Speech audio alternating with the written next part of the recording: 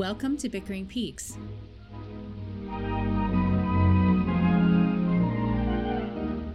With Aiden And Lindsay.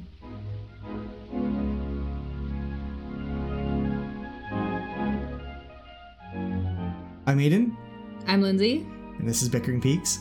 And we're here today to discuss Eraserhead.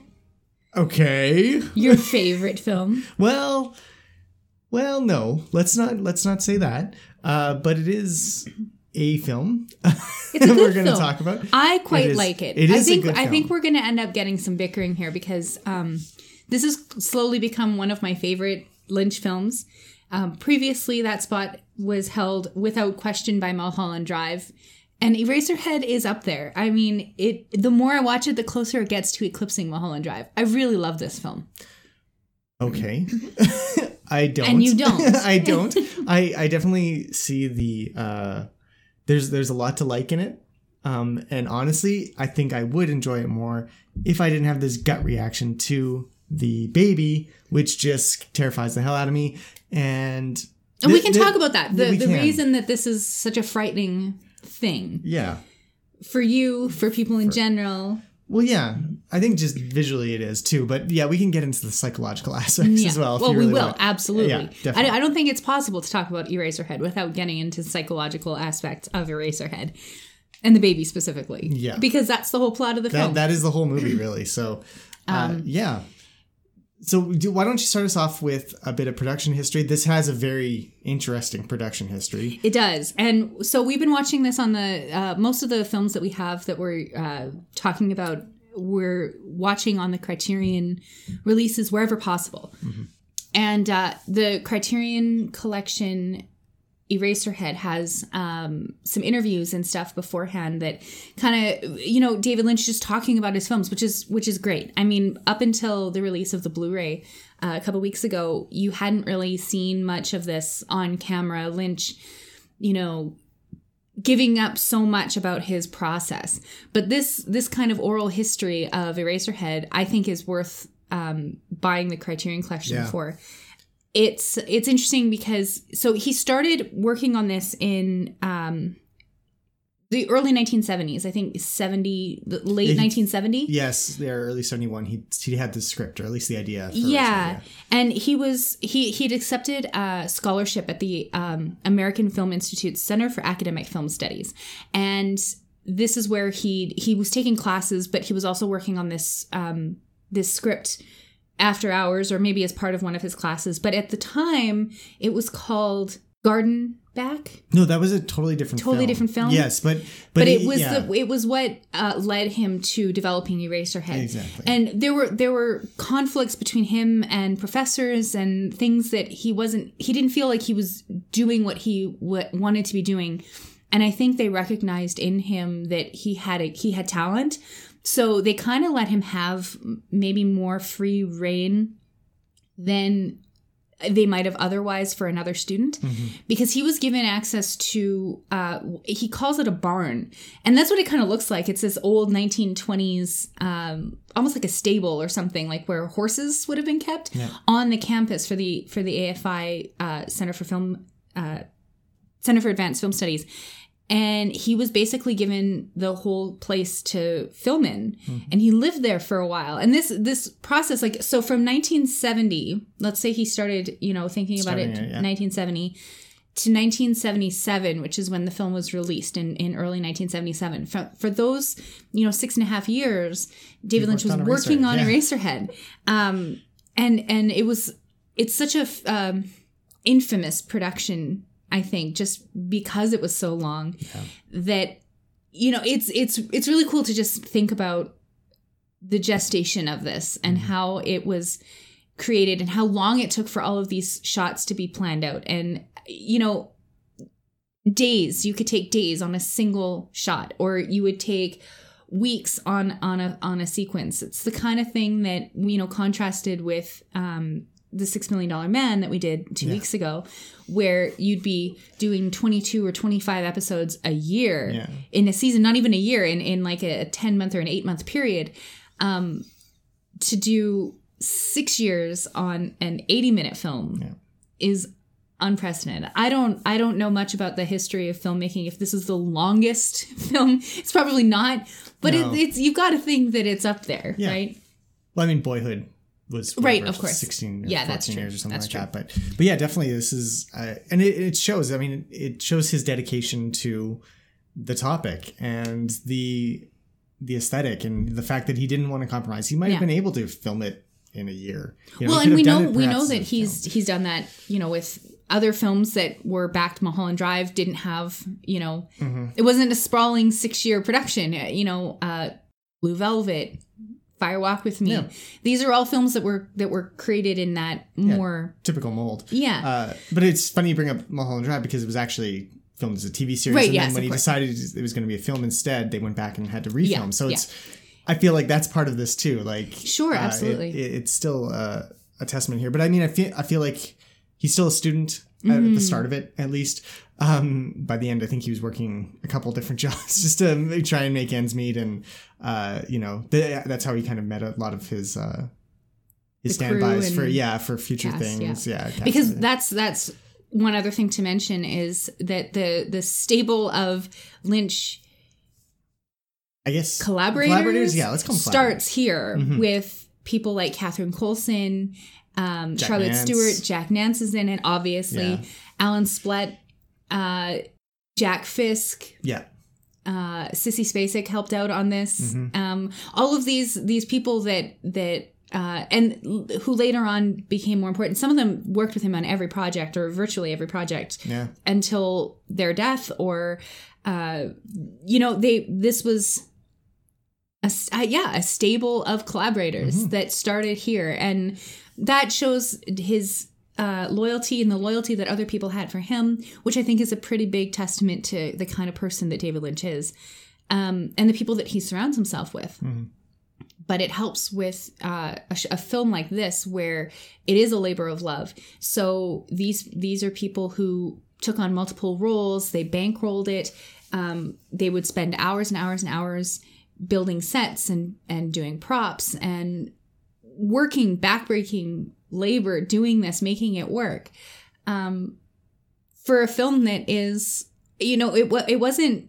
It's never going to be a blockbuster. No, and it was kind of panned at the time, right? Like it didn't. Oh, really? It was considered a success because it made money, but it made money because it eventually made it onto the midnight movie circuit. So it had like 3-year runs at some theaters where they played it every night or every weekend night at midnight. But I mean, the first day that it premiered at one theater, there were only 25 people who came to see it. Well, yeah, I mean, it's a weird movie. It is a weird movie. And so it's not going to have that widespread mainstream appeal. Yeah. For an art house movie to make money at all is pretty impressive, actually. So, I mean... And it made $7 million is what it made domestically. Yeah. I don't know during what period, but that was considered successful. But I mean, the critics were kind of on the edge about it. They didn't really think it was, Yeah, and I don't blame them. But I mean, like Variety called it a sickening bad taste exercise. And the New York Times compared it. Yeah. Okay, no, go ahead. No, the New York Times compared it to Eraserhead to The Elephant Man because they probably didn't get a chance to review it until later. Well, so in context of those are the only two films you were watching of David Lynch's in 1980, you'd be like, what the hell is Eraserhead? Like, The Elephant Man is great. It is normal film. Eraserhead looks like a nightmare. So, I think, looking at it contextually, there's a lot of reason why there are a lot of reasons why this wasn't well received by anybody other than the midnight film circuit and later his fans. Yeah, well, that's the thing though. He knew his audience, I think, and he delivered something to them that not only his audience, himself. Well, exactly. He's part of that audience, right? And he knew that what he had would have struck with somebody. Yeah. I mean, maybe not. Maybe he thought it was just him and he's just hoping for the audience. But I feel like he was connected to that art world. He was connected to film students. These are the film geeks of the time. But do you think he was creating this movie for them? No, I'm sure he's creating it mostly for himself, like 95%. But you still want that kind of and exactly. And I feel like it was part of it. I feel like he had his finger on a pulse of artistic creation at the time. And film being his particular outlet that he's using in this case, he understood what was possible with an art film better than maybe most others. I'm not explaining that very well, but basically he was a good artist. So he was gonna, amongst people who were looking for that niche of filmmaking, he's really good at it. Well, so, and I mean, at the time when it started to, 7, 8, 9 years afterwards, people started to compare him to the great surrealists of the 1920s and 30s, Louise Buñuel, and those are things that I think he would have appreciated. And that's more, I mean, obviously anybody is going to want commercial success and accolades. And I'm sure it hurt him when, Fire Walk With Me was booed at the Cannes Film Festival. But, hearing from someone that they're comparing one of your films to, Le Chien Andalou or, any of these great works of surrealist film or art, that must have felt pretty good. And I think it's worth looking at, just because of that was the vein that he seems to have been working in. Yep. It's the stuff that called to him and that he maybe didn't directly reference, but was able to incorporate, I think, in a sense. Although it's interesting because in another review in The Atlantic, the writer in The Atlantic, Lloyd Rose, compared it or contrasted Lynch's surrealism with early surrealism in film by saying that films like Buñuel's L'Âge d'Or or Le Chien Andalou were reaching out to the audience, whereas David Lynch's film forces you're kind of, I think the quote is, you sink into them. You sink into David Lynch's surrealism, which is different. It feels like surrealism as a, generally is up until this point was more something that it elevated you almost in a way, like it pulled you out of yourself. Whereas David Lynch really, because I think of a lot of this as nightmare fodder, really, it pulls you in. It draws you into your own subconscious and your own fears and it's very emotionally driven. Whereas perhaps a typical surrealist thing might be like, oh, that's interesting.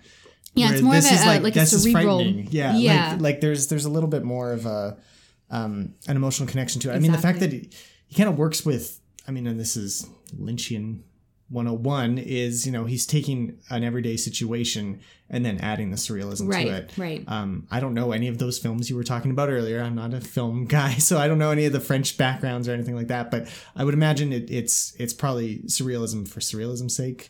Yeah, and a lot of it was more, there were maybe not political aims, but they had, manifestos, and it was the 1920s. I mean, everybody had a manifesto, right? So there was more of an ideological bent to a lot of this stuff that people were doing it for cerebral or for, I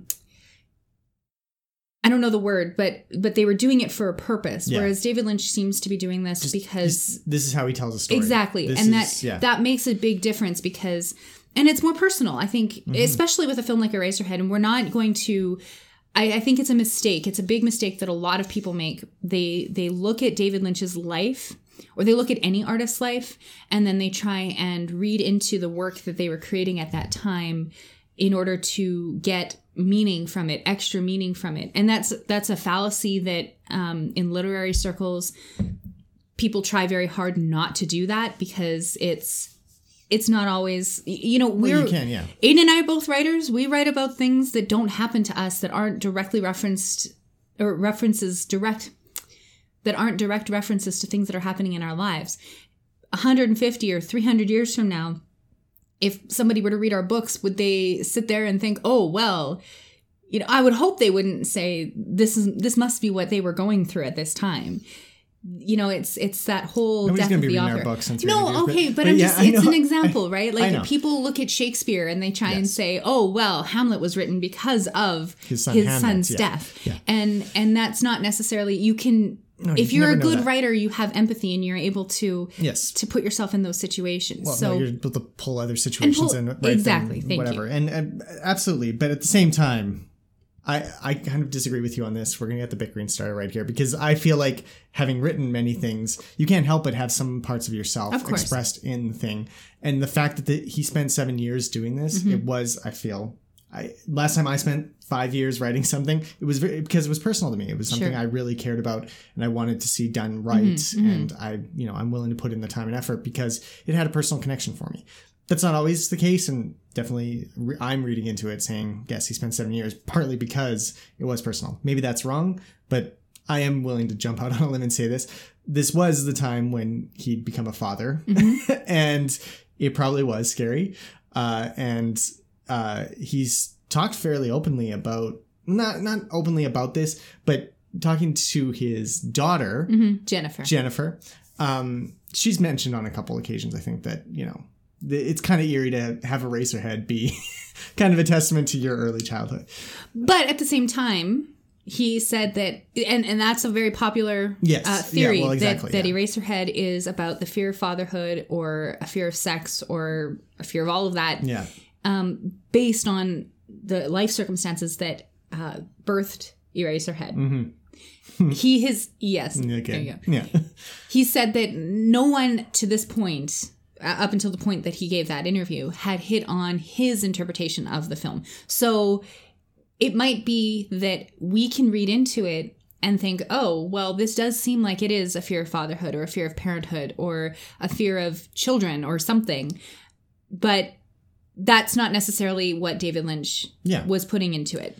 And I think that's important because he has said that, it's less about what the author brings. You can't dig up a dead author and ask them what their meaning, what their stories mean. It's pointless. There's no point to it. So everybody brings something to it. Yes. So if your interpretation is half of it, as what you know is valid. Yes, exactly. So I think it's absolutely valid to say that this is what it means, and this and David Lynch would say that is valid too. And we'll be coming back to that interpretation full circle when we get to Inland Empire. So keep that in mind for, a year from now. So let's talk a little bit about the movie itself. Let's jump in. I don't know if we'll do a scene-by-scene analysis. It's kind of hard to do. Well, I mean, it does proceed more or less straightforward. Yeah, it's literally linear. One thing leads to another. But it's still, I think there's broader themes and emotions that are being brought up that are more interesting to talk about than... Yeah. But obviously there are things to go with sound and visuals that we'll have to dig in. But so this is going to be kind of a different way of... I don't know. We'll find out when we get to the end. Maybe it'll be exactly the same as all of our other analyses. Yeah, we'll find out. So we'll start off at the beginning. There's Jack Nance's head floating sideways. Henry. Call him Henry. Henry Spencer is the main character. Oh, he has a last name. He does have a last name. I never picked up on that. We have Henry Spencer floating through space, which is immediately, for anybody who has seen Twin Peaks: The Return, it's Major Briggs floating through space. That was the callback, I think, from part 3 of The Return. And this is broadly understood. This opening sequence is broadly understood as a conception of some sort. Yeah. Henry's mouth opens and this spermy thing exits his mouth. Yeah. And we go into the planet that's also in the shot, and it's probably an egg, and then we go inside there and it falls into a factory type setting. Yeah.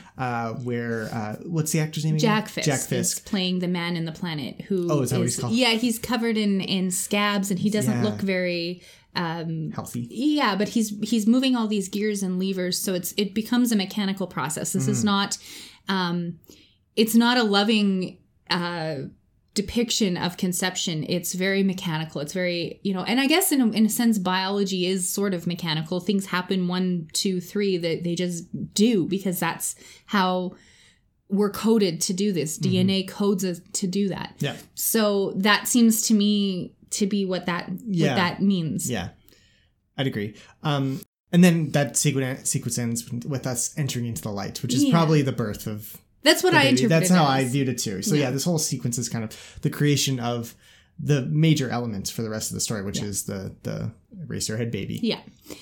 So which we'll get to. We then follow Henry in this beautifully broad, I love this sequence. Just immersive landscape of this industrial, based on Philadelphia, I think, 1960s Philadelphia. So factories and this just omnipresent mechanically grinding sound that just hums over every scene. And we just follow Henry as he's presumably walking home from work. And he's, walking over mounds and stepping into puddles and encountering all of the things that make up his neighborhood. And it gives you a sense of he's the only person that we see throughout this entire thing. So it's a lonely existence. Yeah. It's surrounded by, I don't know if I'd call it cold machinery, because I find David Lynch's black and white filming to be very warm and inviting, even when it's, supposed to be bleak and stark. Yeah. It still feels very warm. I can't think of another word to use. But he's alone. Henry is alone, and he's walking through. He goes to his apartment, and we see a lot of elements right away that come back in Lynch films and especially in Twin Peaks. So what are some of those? There's the chevron floors. There's no curtains. Not at this point. We do get curtains later on.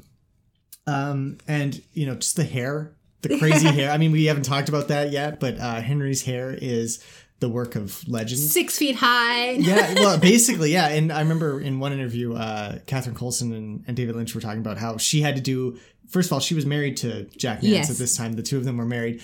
And yeah, she was in charge of the hair. So she had to get it ready. I don't think she even remembered what product they used or anything like that, but it was like industrial strength wax, I'm sure. Yeah, something like that. And it was just a labor of love. But I mean, that alone is just kind of wacky hair. I mean, he doesn't use it a lot in other films, but occasionally you'll see it in it's just that one characteristic that a character will have that sets them apart. Yes. The log lady carries a log, and Henry Spencer has this high hair, and which you see in reference in other films like Barton Fink. The main character in Barton Fink has hair like that too. So I mean, it becomes something that is iconic for this film. And I mean, all the iconic scenes, with the exception of any of the baby stuff, are featuring Jack Nance's face and that hair. Yeah, so I mean, it's the standout defining visual, I think, people immediately recognize. Yeah.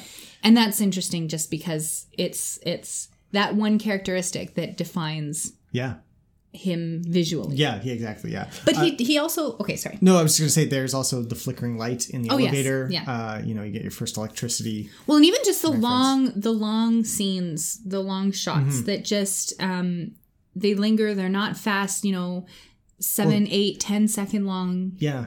The elevator doors just don't close. Like they're taking forever, and then all of a sudden they kind of snap shut. Yeah. And we're just sitting there watching him waiting for the doors to close. It's the 1977 version of sweeping the roadhouse floor, right? But immediately it's a slow film that you're gonna linger in. Yeah.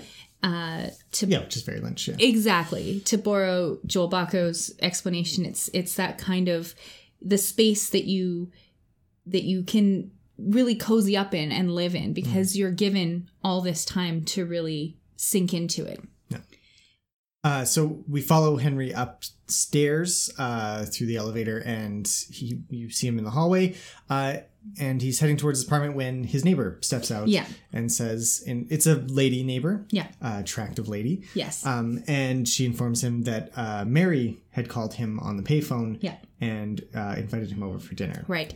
With her family. There's some tension here. I think this is the first time that we get any kind of plot tension. It's first spoken words in David Lynch's oeuvre, really. But it's tense right away because you're like immediately, who's Mary? This neighbor is attractive. Henry seems to be attracted to her. She's got this insight into a personal part of his life that he didn't know about. Even if it's just a phone call, it's still her interjecting herself into his personal life in a way that I don't know if it makes him uncomfortable, because you don't really get a read on any of his expressions most of the time. But he never seems to be comfortable. No. But in this situation especially, it's pretty clear that this is an unwanted This isn't the reason that he would want to talk to his neighbor across the hall. There are a bunch of reasons why he would want to have a conversation with her. And talking about Mary, his ex-girlfriend, presumably, isn't one of them. Yeah, exactly. So, but then he goes into his apartment and we get to see the life of Henry Spencer, which is pretty small and kind of strange. His apartment is Yep. strange. It's very strange. Yes. There's a lot of strangeness going on. There's a lot of dirt. Yeah, there's just dirt on the floor in a lot of places. Yeah, by the radiator on top of his dresser at one point. And there's a little evolution of the arm tree on his bedside table. Yeah, it really does look like an early prototype for the evolution of the arm. Right in front of a photograph of the White Sands, New Mexico explosion. Well, not the White Sands one, but yes, the one that we saw on Gordon Cole's wall in one of the early parts of Twin Peaks. Yeah. So, all of those things are being brought back in Twin Peaks that had their start here, which is really cool. Another example of that is the record. He comes in and he sets a record on, just very similar to Leland Palmer. Yeah.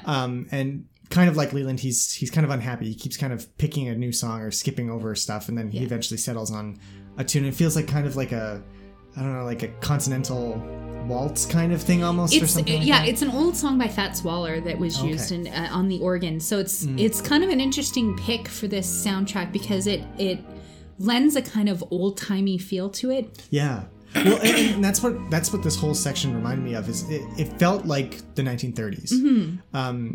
It felt like this is not so much what David Lynch grew up in, although the 50s probably weren't that much different from the 30s in a lot of ways, but it has that kind of like urban poverty from that era. Sure. Like, I mean, the fact that he's kind of like diligently taking off his socks and making sure they're all they're wet first of all, so he has to make sure that they dry. But yeah, his threadbare coverlet that on his bed, and just how sparsely furnished his whole apartment is. It doesn't seem like he has a lot of money, even though he has a good job, right? Well, he has a job. I mean, yeah, it's interesting that he kind of pulls on this kind of aesthetic and indicates that Henry is a certain kind of person. He doesn't, he doesn't have wealth, even though he has, a job. He doesn't have, technology or anything like that. Everything is very, very basic. His electricity like sparks when he turns it on and stuff. It's not even consistent power and stuff. This apartment building feels like it was built in the 1910s or something like that, and it's just kind of been sitting there.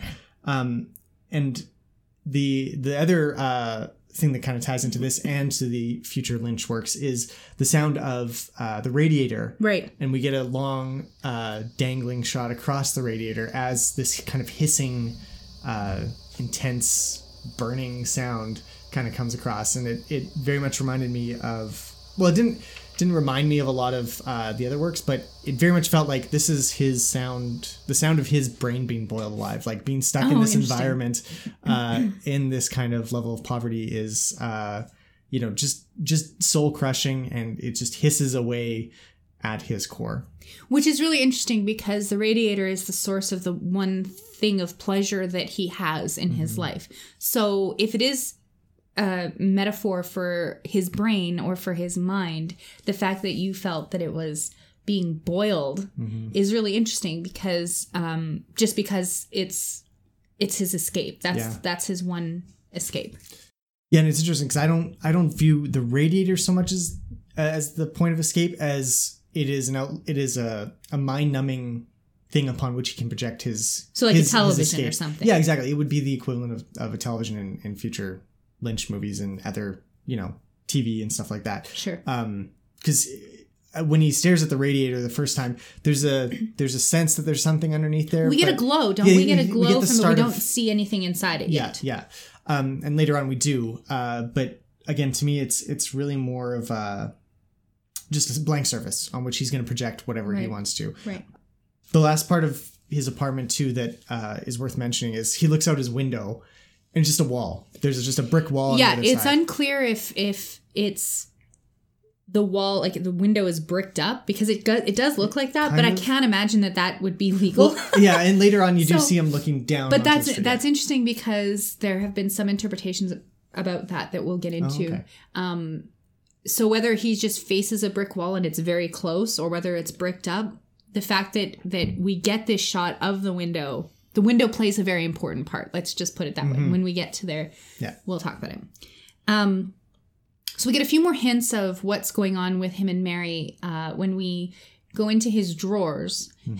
And we find this drawer is full of the most random assortment of things. There's like a bowl of water that he throws coins into. It's like a wishing well, but in his drawer, which is really interesting. But he digs around and he finds this photo of Mary, and it's ripped in half. So, I mean, without words, you know that this was a relationship that had an unhappy end, that clearly it was bad enough that Henry tore up the photo that he had of her.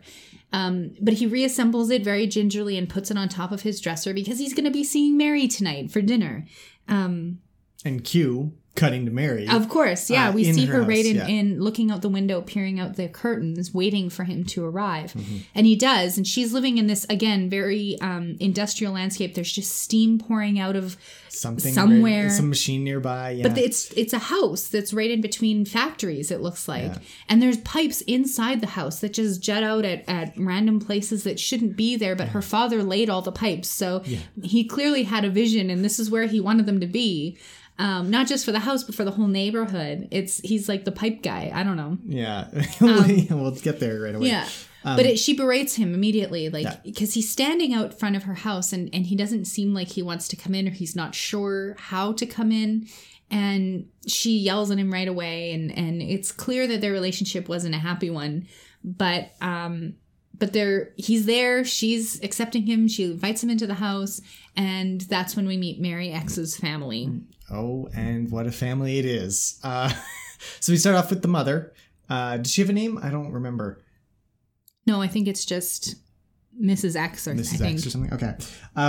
So yeah, and so there's this scene is just, it's a lot. But again, he meets her. She's very kind of cold to him. She doesn't really say much of anything to him, really, except for, you're here or something like that. But it's kind of overwhelmed by this weird skittering, sucking sound, which we don't know what it is for the first little while. Then we look down and there's a mother dog. Yeah, with like a dozen friggin' puppies just nursing on her. Yeah. It's really disturbing because this is just happening out in the middle of the room. Well, and it's not the typical loving vision of motherhood or anything like, I thought immediately of 101 Dalmatians, where Pongo and Perdita have their babies. And it's like, as soon as the babies are born, it's like this, warm glow, and the puppies are suckling and it's all loving. And the mother puppy just looks completely, overwhelmed. Like she's not happy. No, she's just laying there, and all these puppies are kind of climbing all over her, and it seems like if there was ever a metaphor for this film at this point, before we even know what the movie's about, this is a hint of what is to come. I think. Yeah, it's my interpretation. Yeah. Your interpretation? Yeah, no, I agree 100%. Yeah. So I think it's Mary's mother starts asking him, like, what do you do? Yeah. At which point it gets really weird because Mary starts like rocking and she has like a seizure or something, it seems like. And her mother starts brushing her hair, and that kind of takes her out of it. Yeah. But Henry doesn't respond. So it seems like this is something that happens often. Yeah. Or it's just, this isn't even the weirdest thing that's happened to Henry today, so he's not even going to acknowledge it. But it's an amazing scene for that fact alone. Like everything up to here has been odd, but not like interpersonally odd. It's just been Henry's life is a little weird. So you can kind of write it off. Yeah, he flicks coins into little jars of water in his bedroom. Why not? Sure. But this is like the whole world that we inhabit at this point has been confirmed as just bizarre. Yeah. And yeah, the fact that Henry doesn't respond is that we're viewing it as bizarre, but to him this is just life. And same with her mother, who just immediately starts combing her hair until she comes out of it and just starts having a conversation again, just as if nothing had happened. Yeah. So and then that is intercut by Bill, the father, who comes in and immediately starts complaining about the chickens, or talking about the chickens, not complaining about them, but how they're really small and they're manufactured. Yeah. They're not natural, I guess. That's the point that we're getting at. And then he starts complaining about his knees. and the pipes. And yeah, he starts explaining how he was the plumber and like he's been in charge of the pipes and everything. Yeah, exactly. Sorry, I cut you off there. No, that's okay. Yep.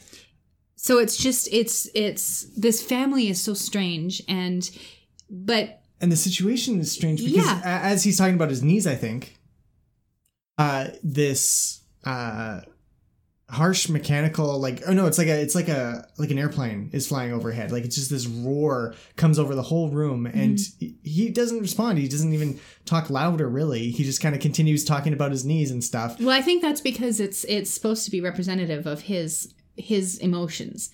Being tied up with the pipes, he's the one who laid the pipes. I like his that. Emotions, are connected to the pipes. Okay. So when he gets agitated, the pipes get agitated. Yeah. That's how I read it. Okay. Because he's pretty docile the rest of the... Yeah, incredibly the so, scene, because the rest of this scene gets very strange. And God does it. The dinner scene is another one that's fairly famous for what happens to these chickens. When Henry is given the opportunity to carve the chickens, he doesn't really know how to carve them because they are very small. They're like smaller than Cornish game hens. Yeah, they're very tiny. But he goes to carve them and the legs start moving and what I presume is blood starts pouring out of it. the hole in the bottom of the chicken. And its Mary starts. Oh yeah, the legs are just kicking. They're just moving back and forth like the chicken wings are just to going. So Mary starts crying, and the mother starts salivating in a very like sexual, orgasmic way, ecstasy. Yeah, yeah. While the father just kind of grins at this whole scene he's happening, kind of staring at it, doesn't know what's going on.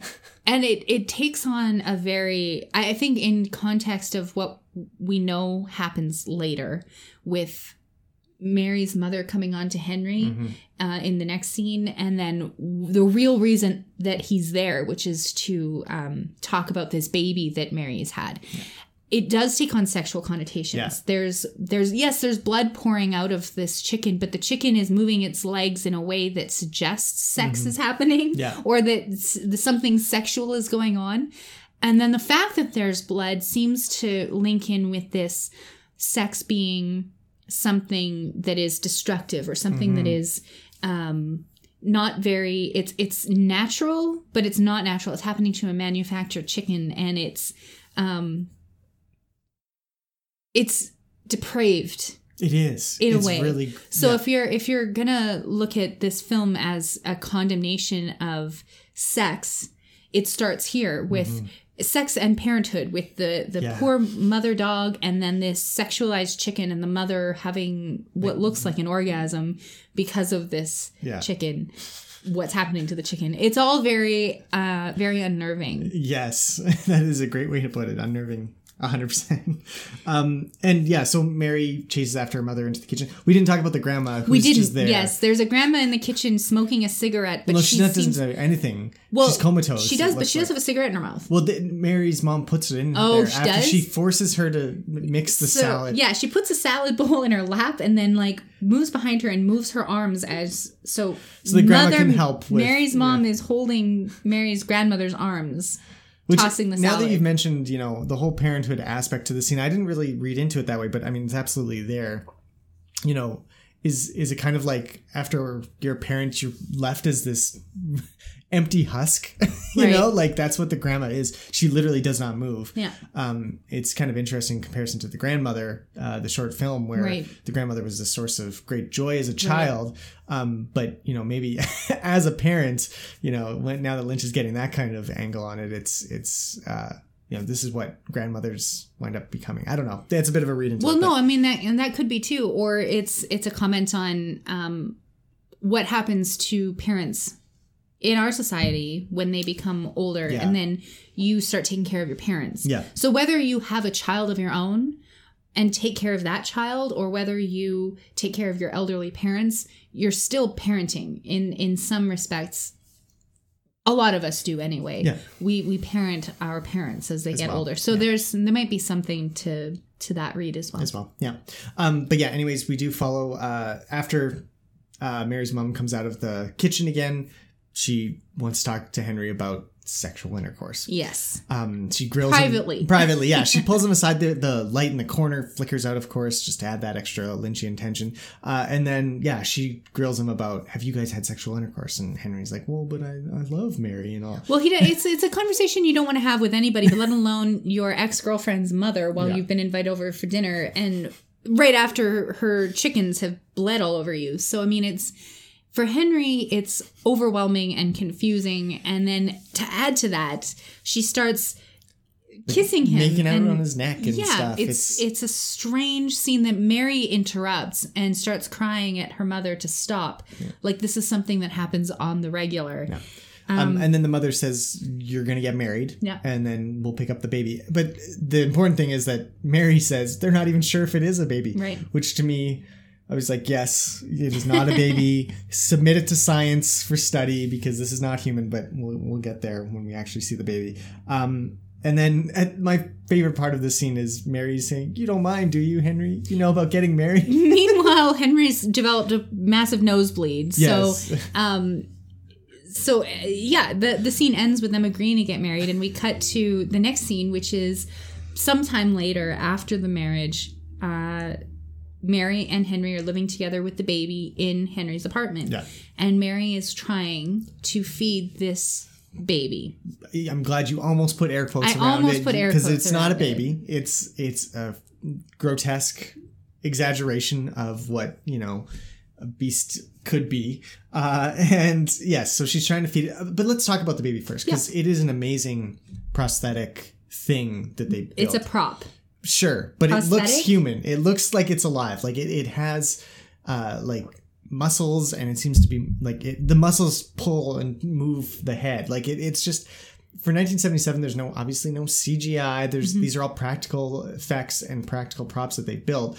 And this is where Lynch, as the sculptor, the artist, comes out because the baby is truly. Like a sight to behold. Like even to this day, it looks, well, to me, it's terrifying. But like the eyes are moving, and it moves just a little bit. It articulates the jaw, and the mouth moves. It seems like there's blood flowing through it. Yeah. It really feels like it is alive. And what's interesting is that for all of these years, David Lynch has not said how he made this. Yeah. So I'm working under the assumption that this was a real live thing that he found in an alley. Yep, I am conjured up out of a cauldron and put on the table some kind of Faustian pact with the devil. This is going to be your baby for Eraserhead. Because I honestly don't know what he used to make this. I have no idea how he did this. Yeah, it's really, really incredible, though. I mean, like, I hate the baby. It's terrifying to me, partly because it is that level of realism. It feels like this is a living creature. And that's terrifying because usually, even like Alien and, other movies of this era and later on, when they had, non-human things that...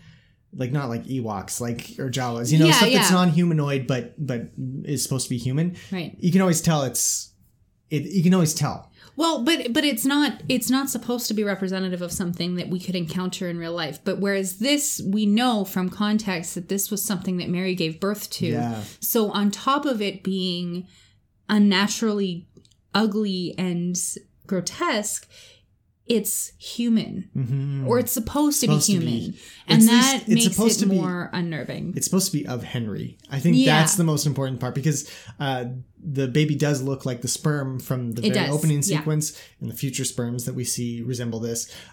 So I really do feel like Henry is the problem. Henry's fatherhood is the issue, which is why I think we all agree that part of this movie is about the angst of fatherhood because he's come to this point.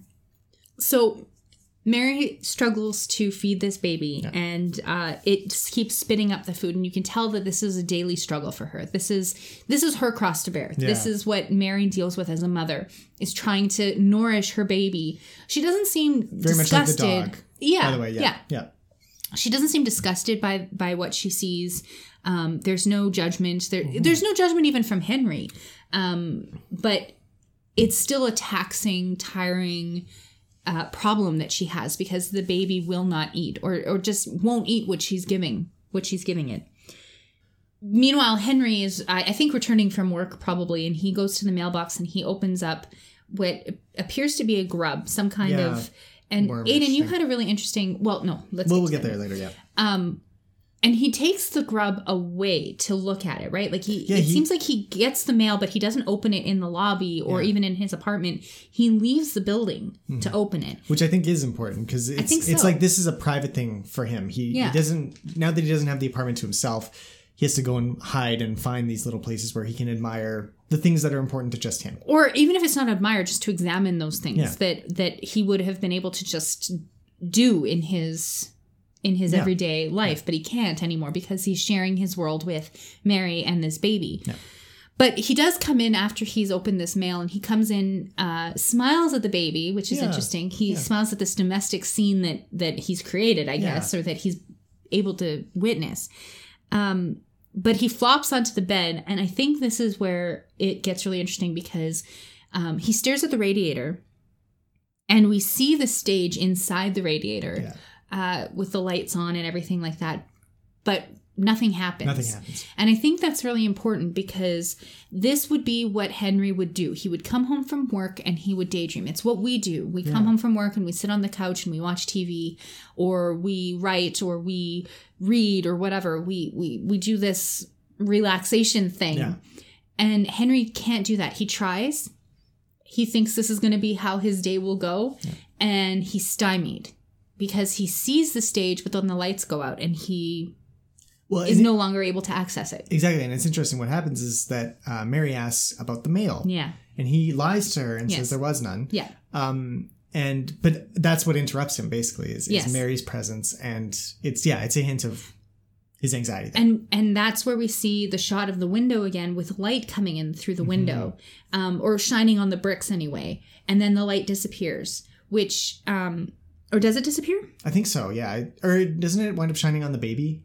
Well, I think it shows up that night. Oh, that's right. Yeah. But either way, I think it's important that the window, that we see light coming in or shining somewhere outside on those bricks at the moment when Henry lies about what he got in the mail, which is a question Mary asks him that breaks his daydream, that interrupts his cycle of life, I guess, what he would do in that day. Yeah.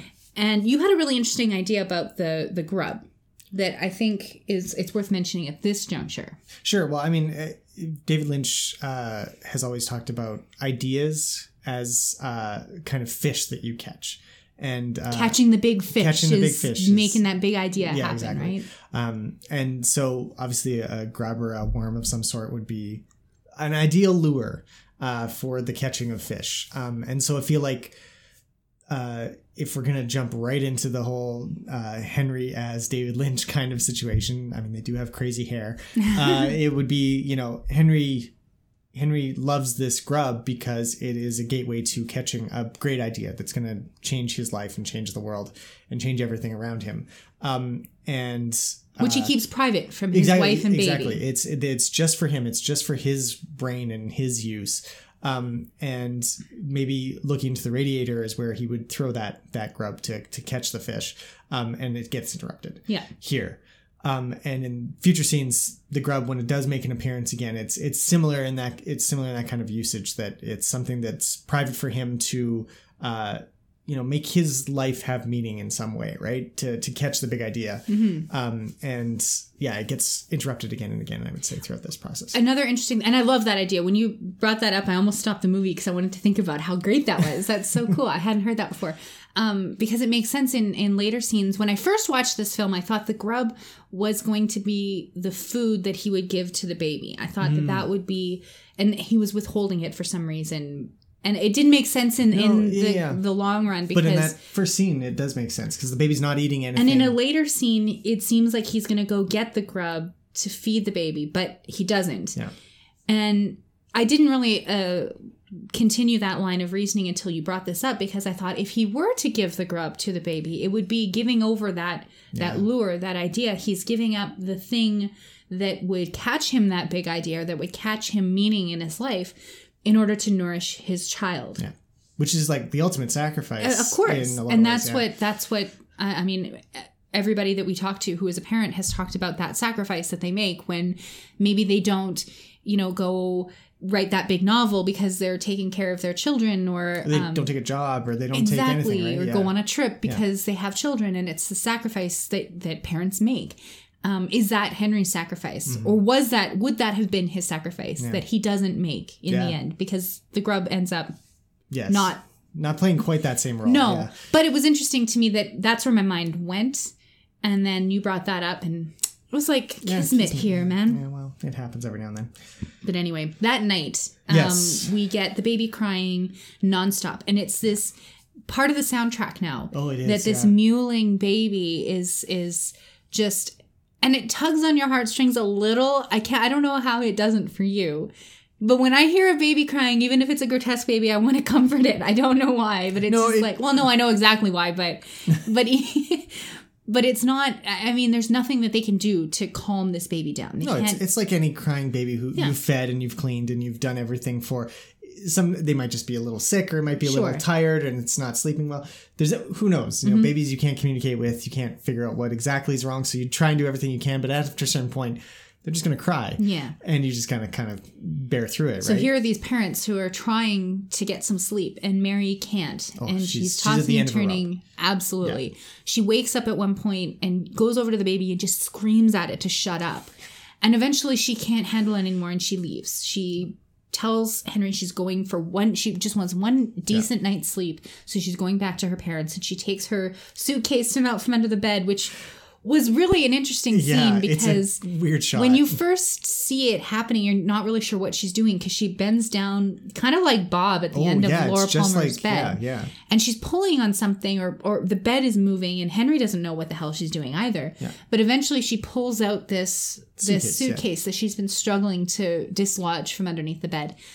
She doesn't fill it with anything. No, I think might be full already. Yeah, I think she was ready to go. But she takes it and leaves. Yeah. And now Henry is left with this baby that he has to take care of by himself. Up until this point, he hasn't done much of anything with the baby. Mary's been the primary caregiver, and now this is Henry's job. Yeah. Interesting to note that, yes, the light in the window is back at the beginning of this scene. So just keep in mind. Yeah. So then So Henry's now taking care of the baby. Yeah. He's kind of wandering around. He doesn't know what to do at the start. And it's interesting that the neighbor possibly arrives home at that time. Does he watch her through the keyhole at this point? He either watches her through the keyhole, or he opens the door and sees her. But we do notice that she's there. So her presence is back in the scene, which is important for later on. Yeah. Especially at this moment, because Mary has just left, so the neighbor is now... Yes, the blonde has left, and the brunette is available again. Yes. We didn't mention that earlier, but she is the brunette and Mary is blonde. Yeah. And so Henry, though, he's going to be a good parent. Mm-hmm. He goes to take the baby's temperature, pulls it out, and it's like 85 degrees, which would be dead. Yeah, it's not... it's not realistic, but he thinks that maybe the baby is sick, and the temperature doesn't alarm him. No, he's not super scared. But when he turns away and turns back, the baby is suddenly covered with these sores and crusty scabs. And stuff, yeah. So, and Henry, it's frightening because it's filmed, and there's an underlying sound effect that is jarring. Yeah. So as a viewer... It's a bit of a jump scare, yeah, which is surprising. As much as David Lynch does jump scares, this is about it. Yeah. But Henry's like, oh, you are sick. Yeah. And it's really touching because he sets up this humidifier and he's trying. He sits down beside the baby, and it seems like this is what he does now. He's there in his tie, what he would normally wear to work, but his job is now to sit beside the baby and watch over this baby, just arms crossed, just sitting there waiting for something to happen, for the baby to be better. Yeah. With this humidifier, which is really sweet. I thought, he's trying. Yeah. And this is the point where I thought he was debating about whether or not to give the baby the grub. And I'm not sure if that ever occurred to you, but that's me. But he doesn't at any point give the baby the grub. But I thought that's what he would do, thinking, oh, well, maybe if I just feed the baby this grub, he'll be better. See, my first time I watched this, I was just so scared. I couldn't take my eyes off the baby. I was just like, oh God, especially now when it's all gross. And like you see like its teeth are falling out kind of. Like, it doesn't look healthy. No, it looks really gross. Like, I mean, again... it's just such nightmare fodder. This thing really scares the hell out of me. But yeah, the first time I watched, that's all I could think of. Mm-hmm. In any case, The metaphor gets beat over the head a little bit here with this, because Henry gets up to leave and the baby starts screaming. So he closes the door and comes back. And when he tries to leave a second time, the baby starts crying again. Yeah. So he realizes that he can't leave. He is tethered to this baby. And I think that that is, in a 30-second chunk of this film, really underscores Henry's dilemma now. Yeah. That now that Mary is gone, he can't leave. Whether he was going to go to work or whether he was going to go do something for himself, well, I think he can't do that. There's a brief shot of the foyer and the mailbox again. Right. So I think his idea was to go check for mail. Maybe there's another grub. Maybe there's another idea that he can go fishing for. And yeah, but in either case, he can't. Nothing happens. Yeah. His interests are secondary to the babies. Yeah. So later on, we get another shot of the radiator. Mm-hmm. And I don't remember exactly if he's in bed just looking at it or not. I think it's nighttime. Yeah, I think so it's later. It's later that same day, I would imagine. Yeah. So maybe as he's falling asleep. So we go through this kind of steel beams of the radiator. The grills. The grills, thank you. And the stage comes to life. Yeah. But this time, there's a performer on there.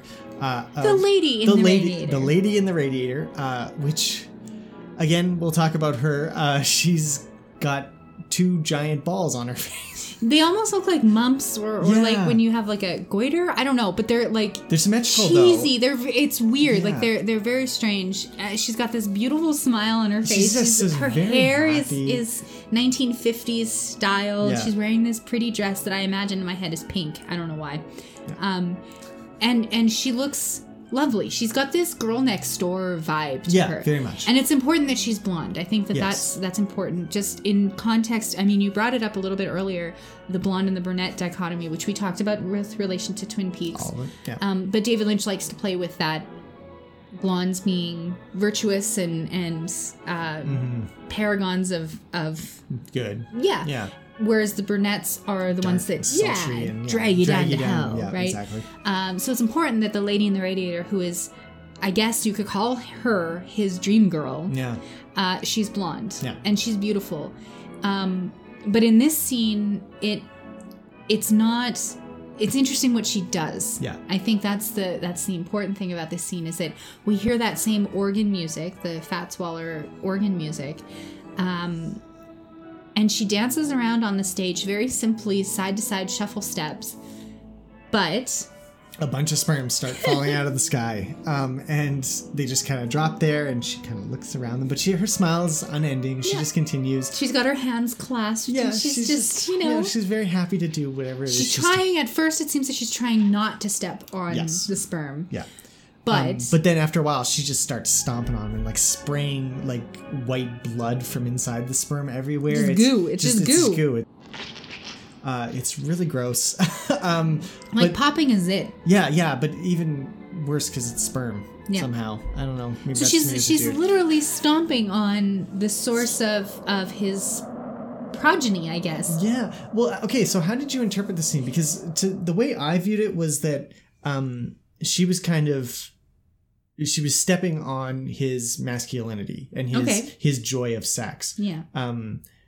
But at the same time, it seems like it's also stepping on, kind of giving him a hint, like, no, you have to stomp on these babies. You don't want them, so just step on them and it'll all be over. I think that's how I interpreted it, was that she was kind of taking an infanticidal stance that I'm the woman of your dreams. I'm your dream. Mm-hmm. And in order for this dream to continue, you have to kill the things that are distracting you from this dream. And they are represented by these sperm. Like it's a very, it's an expressionistic way of depicting that without words, to just say, this is what needs to happen next. I agree with that. I think it's interesting. It gets complicated the next time we see her. Of course, when we see her again in a couple scenes, mm-hmm. She takes on a different view for me.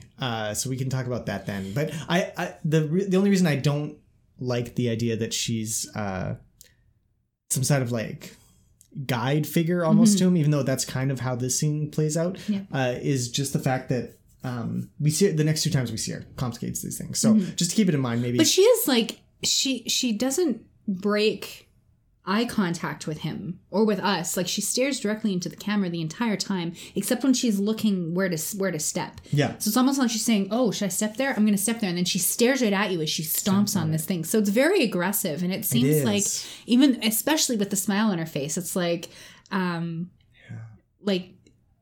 like a Lady Macbeth kind of thing, you know? A little bit, yeah. The serpent underneath the flower kind of thing. I don't know, but it's she's the flower. It's weird. Yeah, no, it takes on some very interesting undertones, overtones, but it's still, I don't know. I totally see how you would get your view, how you would get that. But I just think if she is a representation of his subconscious, which is how I interpreted it, okay, then it seems like it's part of him that knows that this baby is the thing that's already starting to ruin his life. So, no, that makes sense. Yeah, I'll buy that interpretation for sure. Absolutely. No, fight with me. This is what we're supposed to do, Aiden. We'll come back to it because I think, the Lady in the Radiator is really important, obviously, based on the last shot at least. Of course, yeah. So we can come back to it for sure. So continuing on with this scene, okay. Is it the same? Like, is this still part of some kind of dream sequence that's happening? Okay, so or is this real life? Here's how I'm interpreting it. Just like I mentioned, the radiator is his TV screen. It's where he looks to have his big ideas. Yeah. And so we saw him in bed looking at the radiator, and that's when he sees her for the first time, the Lady in the Radiator. But he's alone. But he's alone, and it's him. I feel like this is what I do when I'm trying to fall asleep. Is I think of my big idea, the next thing that I'm working on, the next idea that I'm trying to grab, and then that lulls me into sleep. Sure. So I feel like this next sequence, everything up to basically the end of the film, is a dream sequence. That's how I'm interpreting it. Do you agree, or you have a different take? Well, no, I think it has to be, because we see Mary in bed next to him, and she's not. I mean, unless she's come back, and this is now another night. And we flashed forward to 2 or 3 nights later, and she's returned home. But this has a really totally surreal. It does. It totally does. Especially that the scene with Mary.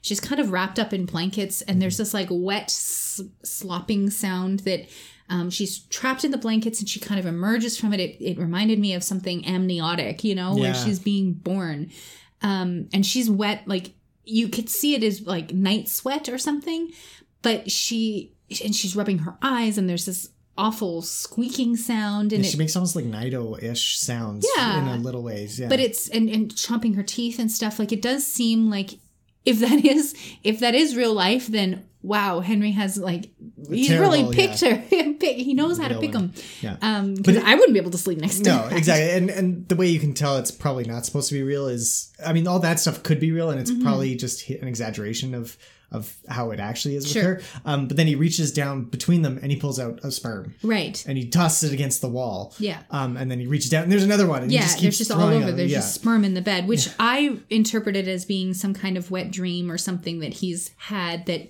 now he has to clean up, you know? But I don't know if that's obviously not how it really works. So it could be just him having this exaggerated vision of his life now. Well, or it could still be some kind of and I found dream. The way that I think it is a dream, but it's expressive of his fear. Like every time Mary's going to be near him, rubbing against him, even if he's disgusted by her, his sperm's just going to come out and impregnate her again, right? And that's like his greatest fear. So he's reaching in and he's trying to get rid of these sperms as quickly as possible. Exactly. And that seems to fit with the overall film, and it fits with life too. When you're afraid of something, that thing becomes monstrously huge, right? It's the only thing you think about, even if it's relatively small in the grand scheme of things. And anxious people feel that. People who don't have anxiety disorders feel that, where, it just becomes omnipresent. And I think that's what's happening. It's the baby maybe doesn't look horrifically deformed in real life, but to Henry it does. Yeah. And then this happens with his whole,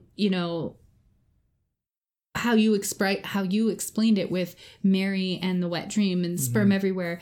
That's just his interpretation of it, because it's his biggest fear, and it's now overblown to such grand proportions that the sperm are the size of his hand, and he's able to pick them up and throw them at the wall in his desperation to prevent another pregnancy or something.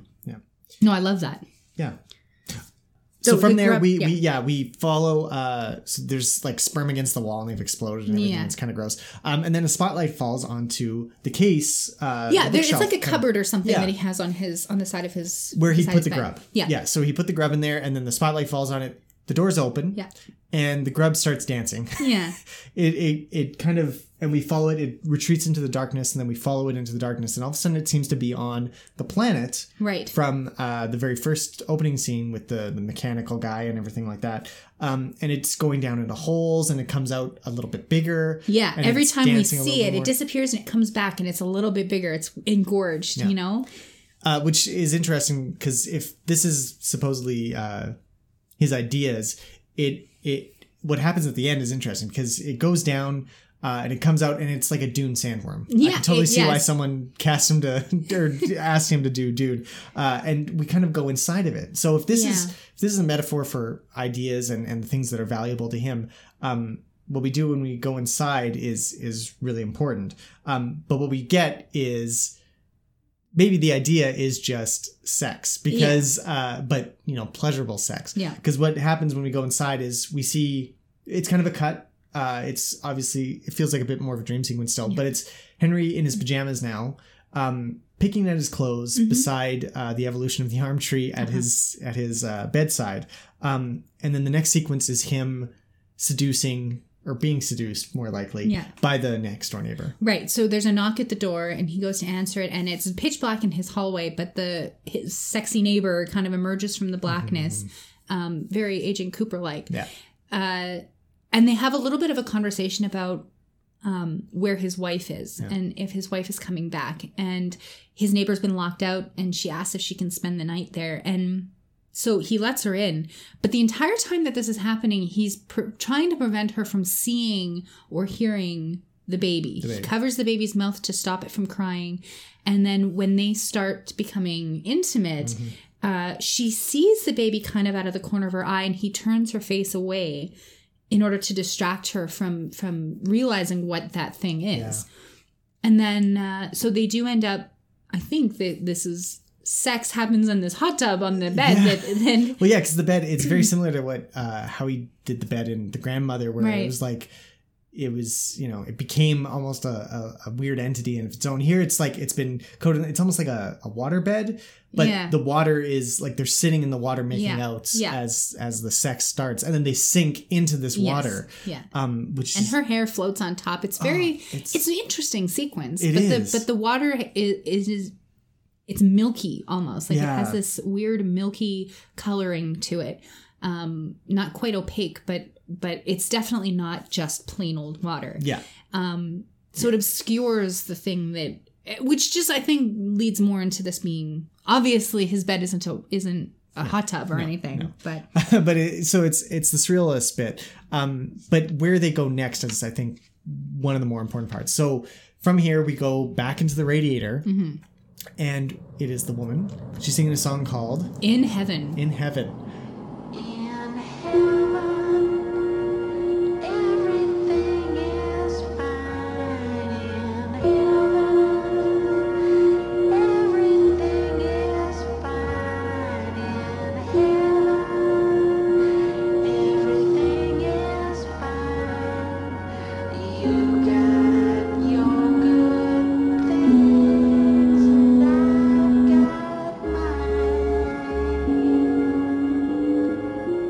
So I think, and this is where it gets interesting for me because he's just had sex, or he's having sex, and he goes into heaven. Yeah.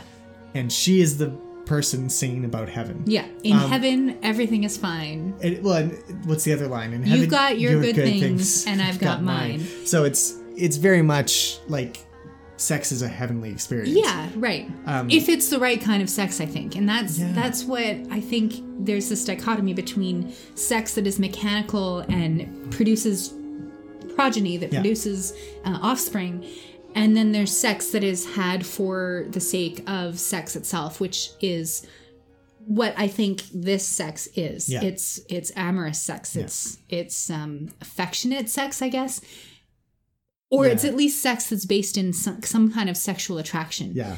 So he has his mechanical purposeful sex with Mary that produces the baby. And then he has this sexy sex with the neighbor that produces nothing but a trip to heaven. Yeah. But of course it doesn't stay heavenly because he joins her on stage and she kind of beckons to him, but he can't reach her. Yeah. And then he ends up, she's replaced by the man on the planet, which I think is interesting because that represents, I think, the other kind of sex. Yeah, exactly. And he takes a seat at some point as a model of that tree thing emerges from, it's pulled out onto the stage, and he takes a seat behind like a banister or something that he starts nervously twirling with his fingers as his head pops off, and the baby's head emerges from the neck. Yeah. So again, another instance of the baby being a representation of him or his worst aspects of himself. Yeah. The tree that's pulled out onto stage starts bleeding like the chicken did. Yeah. Which was kind of gross. Really gross. And then it forms this puddle on the floor in which Henry's head has landed. Yeah. And then it sinks into this bloody puddle, much like Henry and the neighbor sank into the white pool. Yeah.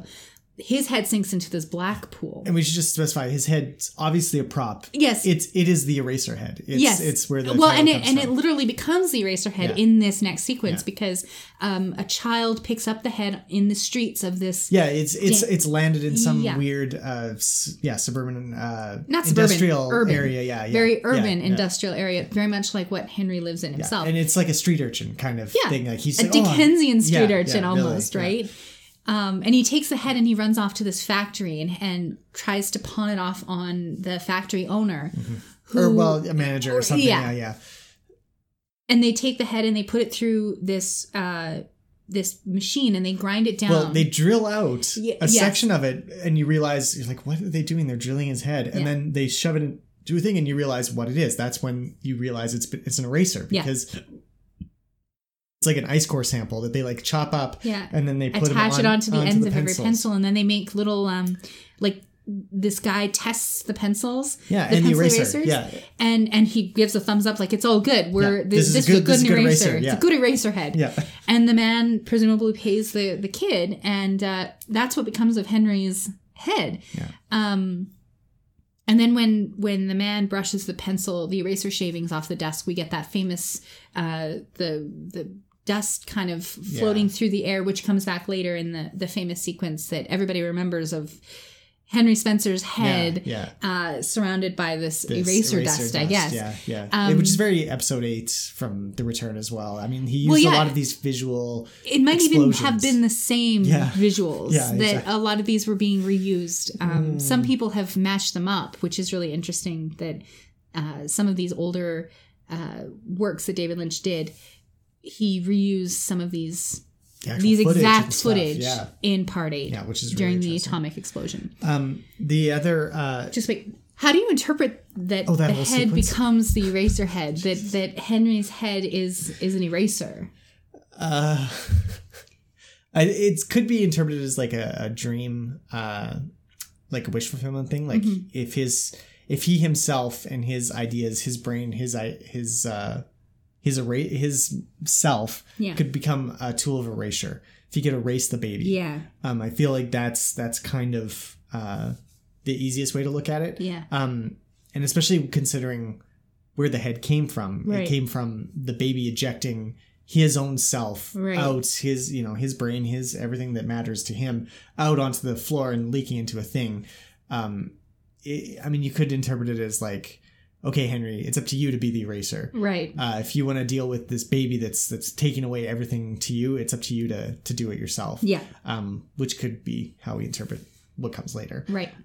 That's how I kind of took it, but I mean, it's so surreal. I mean, the first time you watch it, you're just trying to figure out what the fuck's going on because you're like, wait, so he's an eraser now? Like what? And the first time I watched it at least, I couldn't tell where the line between the dream sequence and the real world. Well, and I think that's important because it so aggressively erases the line between dream and reality that you can't help but feel like you're being tugged along some demarcation that you don't even know where that demarcation is.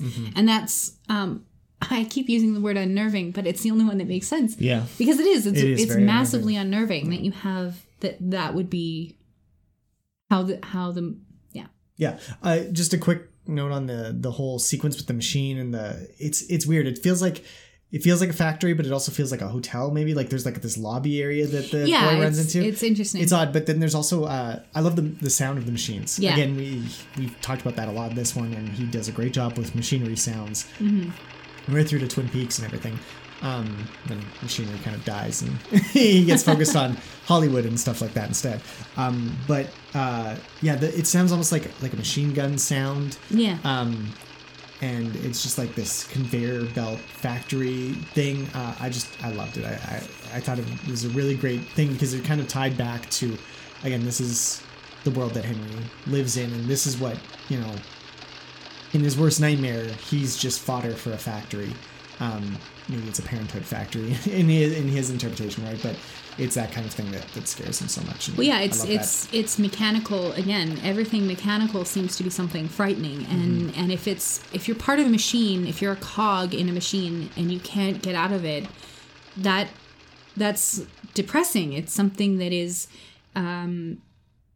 We fight against that. We fight for individuality and we fight for individual meaning in our lives. And if all you are is part of somebody else's machine, you can't reach individual enlightenment, right? Yeah. So, and that whole idea of enlightenment is important because in the next scene, when we come back to Henry's apartment, suddenly he can see out of his window. Yeah. And I think that is, if he is the Eraserhead, and if he is the source of erasure for the bad things that are happening in his life, it's important that realization happens right before we get a moment of him actually being able to see out of his window. Because if the window might be, what's worse than a window you can't look out of, right? If that represents something like a closed mind or, the end of the line or something like that, if suddenly he's able to see out that window, it seems to me to be a representation of his now reaching enlightenment or having reached enlightenment, or he's almost there, because what he sees is not something pleasant. It's almost like it seems like an attack. Yeah, it's like someone's getting mugged or something or beat up. Right. Yeah. So he doesn't seem to react to it too much because he's distracted by the sounds outside of his room, which he eventually sees his neighbor going into her apartment with another man. Yeah. And is that at this point? Yeah, it happens right after. Okay. He does go to knock on her door at first, and there's no answer. And when he comes back, the baby starts laughing at him, which what I a think jackass. Well, and it's important because I think this is now no longer or it might be a dream. It might be part of the dream. It's so hard to tell. If we're looking at it as like a sleeping dream, sure. But it definitely still has that element of everything being exaggerated because of Henry's fears and anxieties. Because the baby starts laughing and then, which is emasculating, right? He's being laughed at because his sexual conquest is being interrupted. Yeah. And then when it's really interrupted, when he sees his neighbor going into her apartment with another man, at that point, his head disappears and it's the baby in his head staring back at the woman, which is, I think, just he's been reduced to this infantile state, and emasculated. Yeah. And I think that's the tipping point. So he reached enlightenment through this Eraserhead dream sequence that he has that culminates with him looking out the window. He's emasculated by his child, and then he takes initiative by killing the baby. Yeah, he does. He kills the baby. Yeah. In a really terrifying, grotesque sequence. Won't get into too much detail, but he basically takes some scissors. It looks like he's trying to cut the bandages off the baby, because the baby is just always wrapped up in these gauze all you bandages. see is his head. Yeah. It has no discernible body that we can tell. And so, he cuts off the bandage and exposes the innards of the baby, basically. Because the bandages are the outer body, skin. Yeah, there is no, it wasn't wrapping anything. That was the body. Yeah. So in cutting off the bandages, he's effectively exposed the insides of the baby. So you see a heart and you see what look like inner organs. Yeah. And the baby starts wheezing and making this pained cry. It's like, you're hurting me, you're hurting me. Yeah. And then he hurts it more. He stabs it in the organs, and cuts with the scissors. and then the baby starts dying. Yeah. And it's really, really grotesque. Like it starts oozing. Obviously, there's tons of blood, just like the chicken, just like the tree and everything. Yeah. But then it starts like this foam explodes out of it. Henry kind of cowers in the corner away from this scene as the innards start to become outers. Yeah. The baby's head elongates, or the neck elongates as it tries to like get away from something. it. Yeah. And then grows exponentially and becomes this giant head that is threatening. It's a very threatening end moment. It's staring at Henry. It's the flashing lights and moving positions here and there. It's total like threatening nightmare scenario that, and if you're interpreting it as this is the baby coming to attack Henry or his livelihood or his sense of self or whatever, I mean, that's exactly what that would feel like to someone in Henry's position. Yeah. This baby becomes monstrously huge, and of course he has to kill it. He has to end it. And this is its death throes, right? Yeah. As it comes at him accusingly or threateningly. Yeah. Yeah, and then that sequence, it's really tough to watch because the baby is suddenly a target. Even for me, I was like, I felt bad for the baby. It's getting murdered. Oh, you did? Finally, you had some empathy for this poor thing. Had no choice but to be born. I know, but it should have been in a lab. It should not be hoisted on some poor father. But yeah, and yeah, especially the last one of it, it kind of fluctuates between these three positions of staring at Henry and threatening him. It's accusatory of like, you failed as a father. You are failing me. This is what I would have turned into. Almost like I would have grown. I would have become something bigger than what I was, but you didn't even have the balls to look at me when I'm showing you this. Like Henry continues to kind of look away. Like he won't even look at the baby that could have been. Yeah.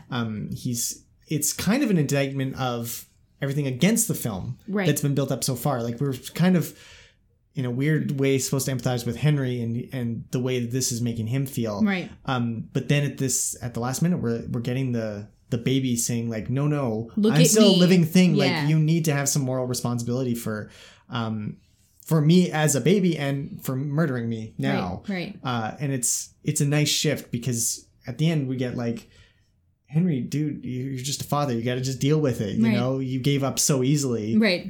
She literally left for one night. Yeah. Potentially this is all happening in one night. Right. And you murdered the baby? Like that's your response? Yeah.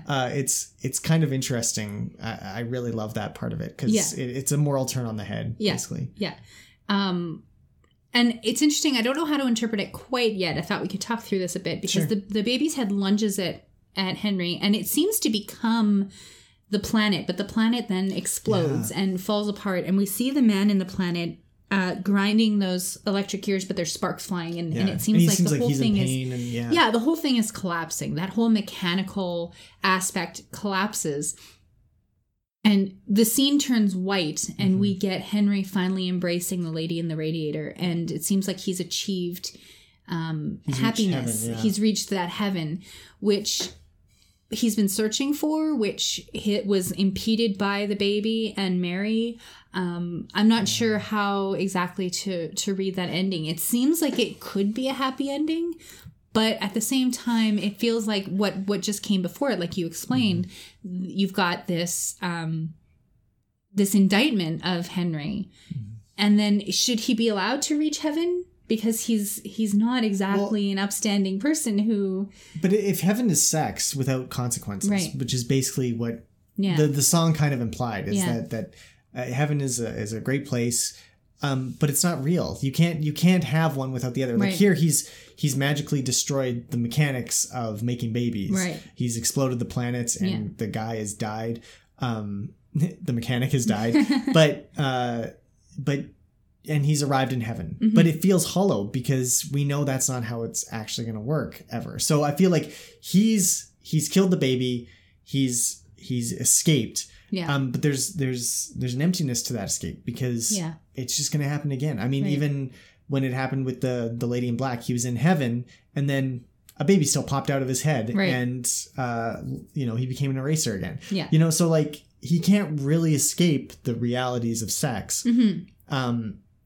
but he's got a brief moment here where he's happy, and he's again, he can imagine it's just happiness and everything's perfect in heaven. Right.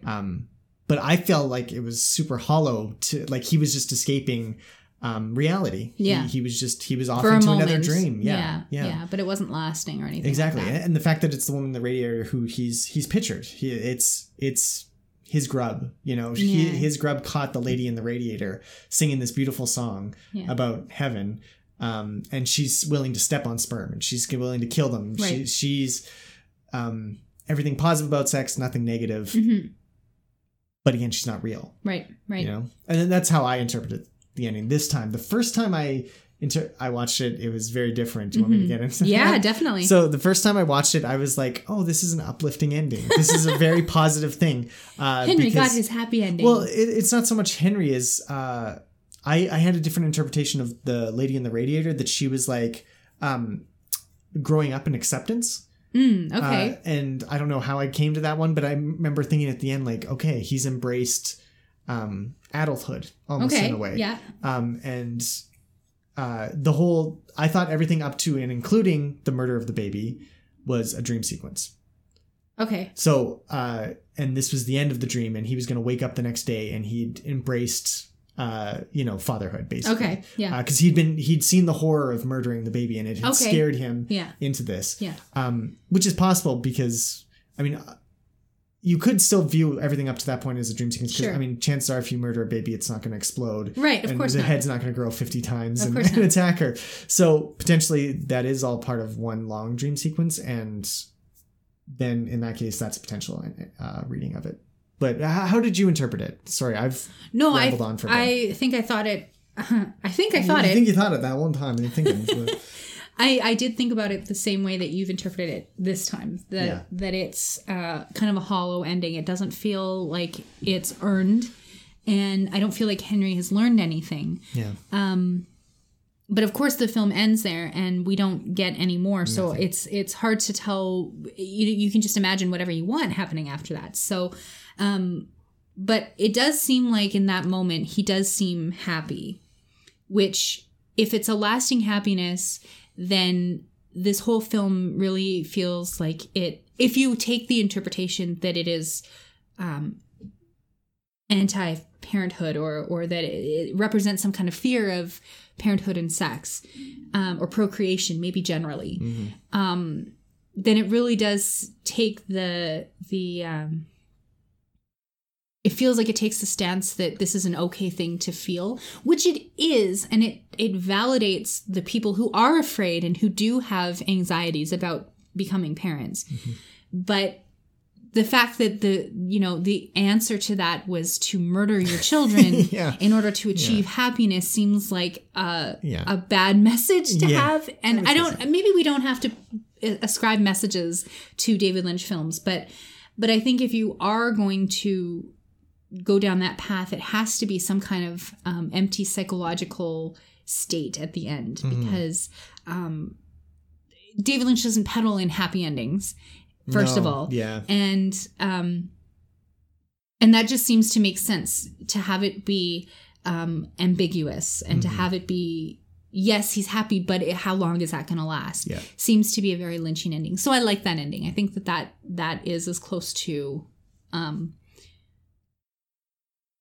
an ending read on it as we're going to get. Yeah. Of course, there are other interpretations, and I mean, I would encourage you all to go and look up The Key to Eraserhead. There's some interesting Shakespearean notions that have come out of that book. So definitely, we'll throw up a link in the description here for you to go buy that. I think it's worth reading. And I mean, people have been talking about this for 40 years now. Yeah. There's lots of different interpretations for this film.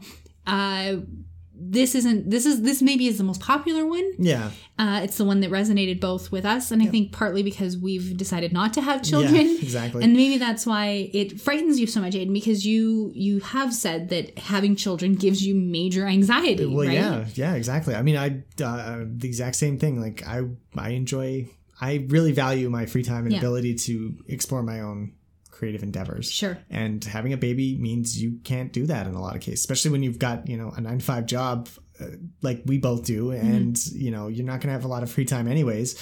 Well, you do, but not if you had another thing, exactly. a living thing that you had to take then care that's of. your second full-time job is being a parent. And so that leaves you very, very little time. I mean, we have all of our friends are now, not all of them, but many of them are having kids, and you know, some of them are struggling with that a little bit of, you know, I used to have a life and now I have a kid instead. And, which isn't to say that is anathema to having a fulfilling life. Obviously, people have fulfilling lives with children. We're not saying that at all. But it's just to certain people, it does strike a bit of terror in your heart. And, right? and it's that adjustment period, I think, more than anything. I think if you've gone from, you know, being dinks like us, and then all of a sudden, you know, having the responsibility of a child, and, you know, if both of you are working and, you know, you have to split those domestic responsibilities equally, that's hard on that's hard on everybody. Yeah. And if you're a stay-at-home parent and your other partner's not home to do all the work, you feel like, okay, this is a lot of resentment, and it's really difficult because it's all falling on you. You know, that adjustment is difficult for everybody, I think. Yeah. And some people respond to it better than others. And I think it's just, you know, it's a useful conversation to have in general, especially nowadays with the growing child-free movement and this accepting that the choice to not have children is as valid as the choice to have children, and that people approach it differently. So you just have to be aware of what you're getting into and kind of be realistic about it, because, and that's what we've done. We've looked at this and we've said, you know what, it really isn't realistic for us. So seeing a situation where someone has had parenthood kind of thrust at them with no warning, the baby's already born, there's nothing you can do, and then having to deal with that and grapple with that. I mean, I think it resonated with us on that level. I think it probably resonates similarly with parents who maybe resented their children, and there are a lot of parents who do resent their children at some point. You know, it's a sleepless night and your baby's crying and you can't get it to go to sleep. Every parent at some point is maybe like, they won't admit it, but maybe they won't admit it because it still is pretty stigmatized to say that. But there are people who say it and admit it, that it's not an easy job, and it's not always going to be glowing, warm lights. And everything's perfect. There's going to be hardship. So your child is going to get sick. And I think that's what resonates most with me, is when the baby is sick and there's nothing you can do to help it. Yeah. You know, I'm a teacher, and when I see kids that are sick, I want to like completely bend the laws of physics and the world and everything to make it better for kids that aren't even mine. I don't even know these kids. I didn't give birth to this child, and I still want to make everything better for them. So I think that frightens me. That's where it scares me. I don't worry so much about losing my freedom. I worry more about not being up to the task of taking care of this other thing. You see the way I panic about my cats, right? I mean, our cats. I have seen that many times. So, I mean, having a child would probably just be off the charts, and I couldn't handle it. So I think that's where my anxiety comes from in the film. And it speaks to everybody on different levels. I think if you had a married couple with children giving a description of this film and an analysis of this film, it would be come from a totally different place and totally different experiences. Yeah. And I think that's really valuable. Exactly. And that's what Lynch kind of likes, is the fact that he produces these things, and just visually and auditorially, orally, they're stunning, and they can really capture you and force you to think about something, and what that is really up to you and what you bring to the table. And that's a really great gift to have, to be able to produce something that will engage someone regardless of what their thing is, or what their situation is. And then if your situation is similar to his, perhaps you can see a certain way of it, and if it's totally different, like ours, like we don't have kids, we don't have this actual issue, but we've talked about it a lot, so we bring our own interpretation and experiences to it. We hope that you will bring your interpretations and experiences of this film to conversations that we have in the coming weeks. Because in the comments, just say like, I watched this and I had a totally different take on it. We'd love to hear about that, because honestly, like, this one struck us both as being very focused on father, very focused on this. But maybe there are other ways of looking at it that don't focus so much on the psychological. So that's our episode for this week, the last one of 2017. Yes. The year of peaks is now over. pretty much. Yeah. It's kind of sad. A little sad, but yeah.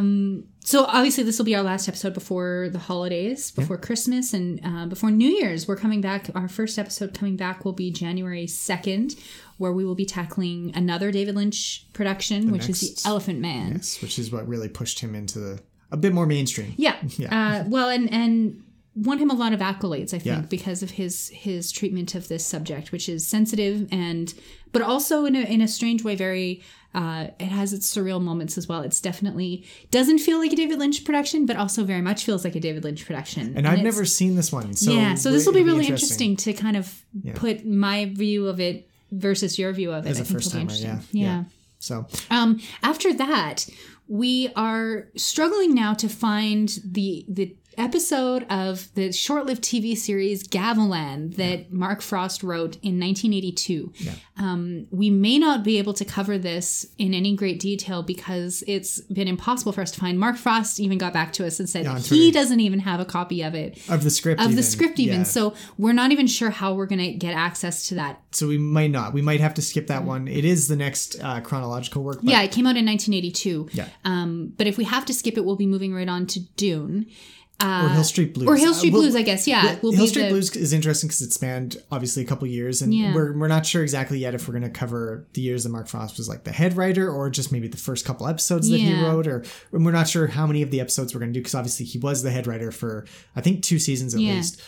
So he had a lot more input into it and input into the creative process, much more in line with what David Lynch was doing in his end in film. Mark Frost was doing on Hill Street Blues. So we'll discuss that and maybe we'll let you know on Twitter or Facebook what our plans are. But for now, I think that we'll just focus on the first couple of weeks coming out of 2018. We'll be dealing with The Elephant Man and then probably Hill Street Blues after that. And Dune is definitely coming up soon. Yeah, exactly.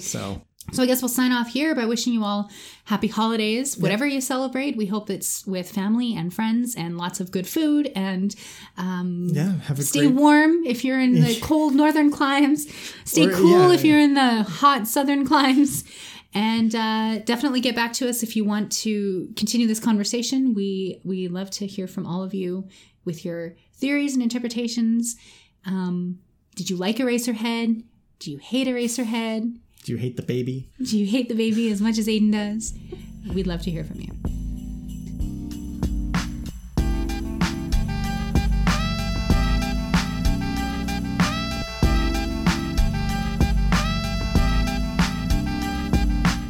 If you're enjoying the show and want to join the conversation, you can like us on Facebook at facebook.com/bickeringpeaks, all one word. You can also follow us on Twitter, that's @bickeringpeaks. Or you can head over to iTunes and leave us a review or comment. We'd love to hear from you.